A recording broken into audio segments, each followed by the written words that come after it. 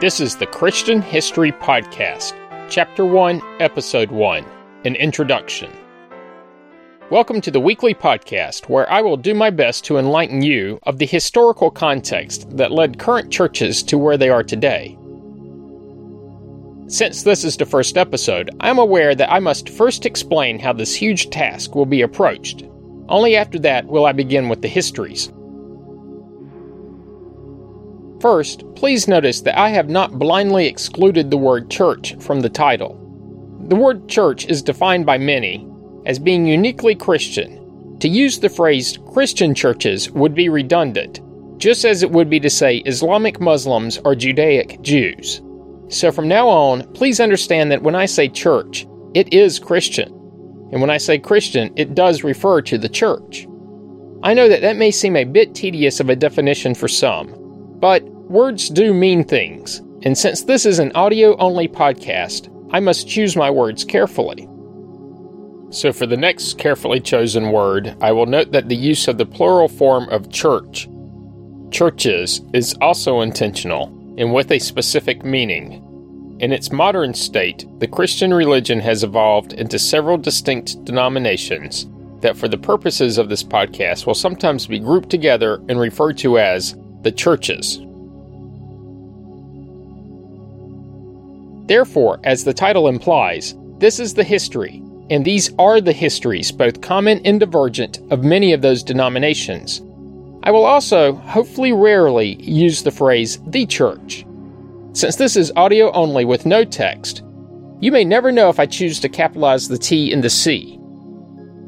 The phrase the church will be utilized to refer to the group of Christian believers before any splits occurred. Well, any major splits. On second thought, I may never use the phrase the church again. And did you catch what I just said? The churches are not buildings, at least for my purposes. Churches are groups of Christian people who choose to gather together for worship and fellowship. The buildings are just houses of worship. Now at a minimum, I do not have to explain when former houses of worship are repurposed, especially that one in Pennsylvania that's now a brew pub. And enough with the definitions, they're even beginning to bore me. Next, this podcast is not about theology. Before you tune me out, give me a minute to explain. The podcast is about the forces that shape the churches, or better yet, the modern churches. Sorry, Shakers. The forces, internal and external, that cause them to become what they are today. I will try to stay away from the principles and beliefs, and instead focus on the history. There are a few good podcasts currently available that touch on the same subject matter, but in my opinion they mix far too much theology with history, to the point where the distinction between the two becomes quite foggy.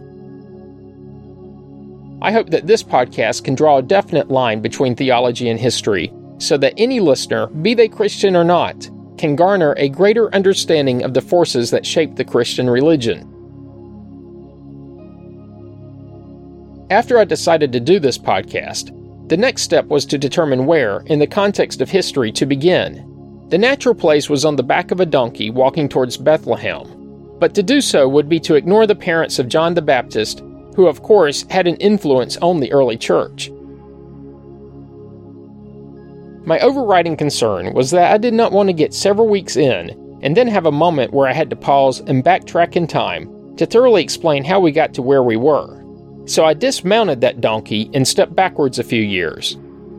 Then it came to pass that I would need to include Isaiah, who some 800 years before the donkey ride predicted the coming Messiah. Of course, the Greeks also had an influence on early Christianity, and their society arose a couple hundred years before Isaiah. But I took a moment to reflect and realized that this too was not the correct starting point. Instead, I looked at the modern churches, the churches that still fight, not to have Christ's new commandment displayed, but instead fight to have the 10 Commandments in the courtroom. So this would have me beginning with Exodus. But there are also the creationists who fight the evolutionists in the education system of the U.S. Taking that into account, it became clear that the only way to chart the impact of history on the modern churches was to begin in the beginning. Genesis chapter 1. Not doing so would be like looking at a house and ignoring the foundation. The history of the churches does not begin with Christ, but with the Word and with the creation. I will do my dead-level best to cover all the elements that make up the history of the churches. But first, I must answer one question. What is history? Remember, what we call history was at some previous point the present, or even the future. It is only our perspective within the context of time that makes it the past.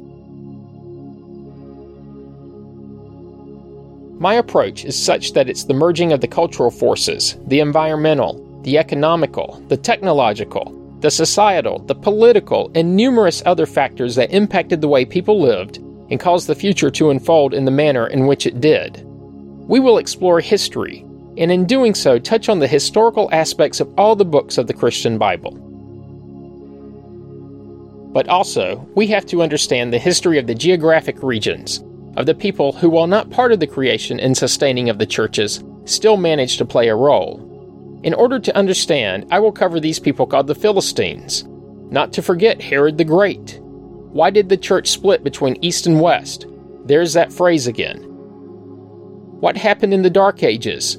Who is this Martin Luther, and who were these Martin Luther Kings? What was the Nicene Council? Which denomination was a protagonist, even fielding its own army in the Second English Civil War? How did there become so many Presbyterian churches in Korea? What are the Dead Sea Scrolls? And how have they influenced the current incarnations of the churches?